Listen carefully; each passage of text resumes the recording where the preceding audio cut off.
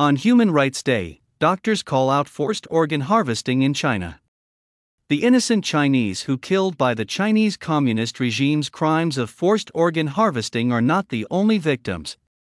When Americans choose to buy these organs in China, they can become inadvertent victims too.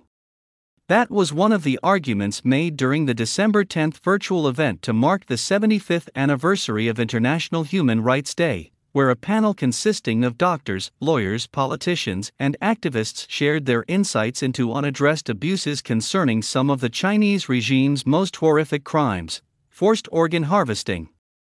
Evidence that has emerged over the past 2 decades points to an unimaginable practice that the Chinese regime has been secretly killing prisoners of conscience on a mass scale to supply its transplant industry, according to experts who attended the virtual conference hosted by the Doctors Against Forced Organ Harvesting, a Washington-based medical ethics advocacy group. That practice continues unabated to this day, panel participants noted, and the main victims are detained adherents of Falun Gong, a spiritual practice that has been subjected to the Chinese Communist Party's ferocious persecution in China since 1999. Texas resident became victim.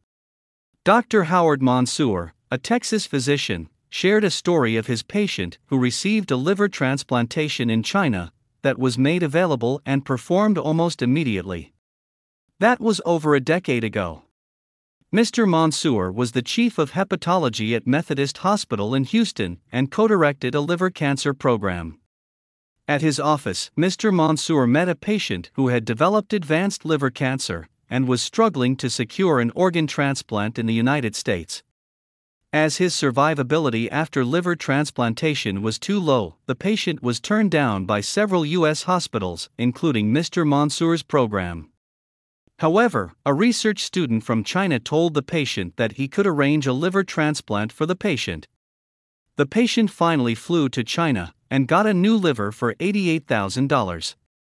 What was peculiar at the time was that it was almost as if he was having an appointment to get a transplant there, Mr. Mansour said. In the United States, it generally would take 6 months to a year before you'll get a transplant with cancer.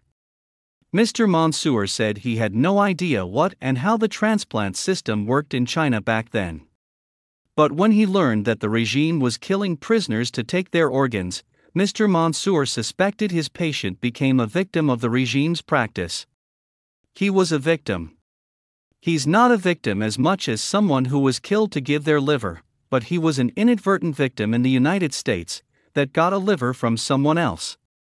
That experience, Mr. Mansour said, prompted him to testify before the Texas Senate on a resolution condemning the CCP's practice of forced organ harvesting, which the state adopted in 2021. Extra short waiting time. Mr. Mansour's patient was not a single incident, according to Dr. Torsten Trey, executive director of DAFO. In 2008, a patient of Dr. Jacob Lavie, an Israeli heart transplant surgeon, announced that he was going to receive a heart transplant in China that was scheduled for a particular day, with just 2 weeks advance notice. That patient, Dr. Trey said, received a heart transplant exactly on the scheduled date. In 2017, journalists from the South Korean cable network TV Chosun went to a major hospital in Tianjin, a coastal Chinese city.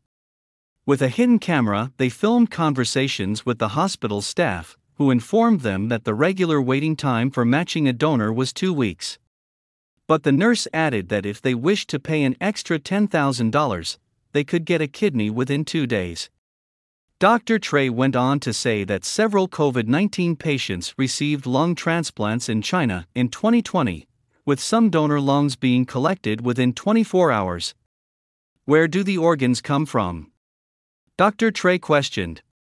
Notably, there was no official organ donation and distribution system in China until 2015. Chinese people, meanwhile, are reluctant to donate their organs because of the country's culture and traditions that view the body as a gift from their parents and prescribes it be left untouched after death. Most of the organs for transplant had come from executing prisoners, senior Chinese officials claimed in the first acknowledgement of the practice in 2005. However, the number of death row executions could not explain the volume of transplants estimated being conducted in the country. After year-long investigations, an independent People's Tribunal in London concluded in 2019 that the regime had been, and still is, killing prisoners on a significant scale to supply its transplant market, including prisoners of conscience incarcerated under the CCP's internationally criticized judicial system. The main victims, the tribunal found, were imprisoned Falun Gong practitioners. Ordeal in Chinese custody. Winston Liu took up the spiritual practice of Falun Gong in 1998 when he was a PhD candidate at Tsinghua University, a renowned tech school that is often called China's MIT. Falun Gong, a traditional Chinese meditation practice that incorporates moral teachings based on the principles of truthfulness, compassion, and tolerance, was widely popular in China at the time. By state estimates, over 70 million Chinese were said to have taken up the practice in the late 1990s. At Tsinghua University alone, there were 11 Falun Gong practice sites, where mainly students, faculty members, and contractors working at the university practiced the meditative exercises every day, according to Mr. Liu. However, after former Communist Party leader Jiang Zemin launched a national eradication campaign of Falun Gong in 1999, Mr. Liu was expelled from the school and faced constant threats of harassment, arrest, detention, and physical torture. Mr. Liu was detained 4 times before escaping to the United States in 2005. It has been nearly 2 decades since Mr. Liu was tortured in China's prison network for refusing to renounce his Falun Gong faith. Recalling this part of a memory, "For me, it's always not easy," he told the conference. Mr. Liu, who now works as an engineer in the United States, gave an account of waterboarding, one of the torture methods he endured during his 2001 detention. "It was the first day. Right after I walked into the cell in the detention center, about 11 p.m. January 1, 2001, I was forced to take off my clothes and squat down on a platform in a toilet room. It's not exactly a toilet room at all. It's just using a 1-foot height wall isolate the space from a living space, so other inmates can watch me. Then they poured cold water, one bucket by another, continued for half an hour until I lost consciousness. And they threw me on the floor. There was no human dignity at all when I revived," he said. "The feeling was something I would never recall." Extensive medical tests. What Mr. Liu couldn't understand at the time was the extensive medical exams, including a blood test, X-ray exam, eye exam, and urine test, that he received while being held in solitary confinement. That's happening in July 2022. "I was caught up in the lineup with other Falun Gong practitioners. In this prison, there were about 40 Falun Gong practitioners. We were guided to the hospital associated with the prison by the guards," Mr. Liu recounted. "And then, we were told that these are regular examinations and health assessments for every prisoner. However, it turned out that this guard made lies to us," Mr. Liu said. He later learned that only detained Falun Gong practitioners had been subject to the medical tests. "We never received such extensive medical exams, even simple exams. Who cares your health here?" Mr. Liu recounted the response of his inmate, a non-Falun Gong practitioner who was assigned to monitor him. Mr. Liu's account aligned with other Chinese prisoners interviewed by David Mattis, an international human rights lawyer, who was among the first to investigate the disturbing claims of the CCP's forced organ harvesting crimes in the early 2000s. Mr. Mattis noted that China's prison system only tested Falun Gong practitioners. "There is a systematic organ examination and blood testing of Falun Gong practitioners, but not ordinary criminals. And I myself have interviewed both the practitioners and the ordinary criminals, and they keep telling me the same story," he said. Mr. Mattis started independent reviews after allegations of killing Falun Gong practitioners for their organs first surfaced in 2006. Working with former Canadian Member of Parliament David Kilgour, the pair initially planned to visit China to conduct the work. With no response to their visiting request, the 2 Canadian researchers examined Chinese hospitals' websites, media reports, and undercover phone calls with doctors in over a dozen provinces across China. They also interviewed patients who received organ transplants in China, as well as Falun Gong practitioners who survived torture and incarceration in China's prison system.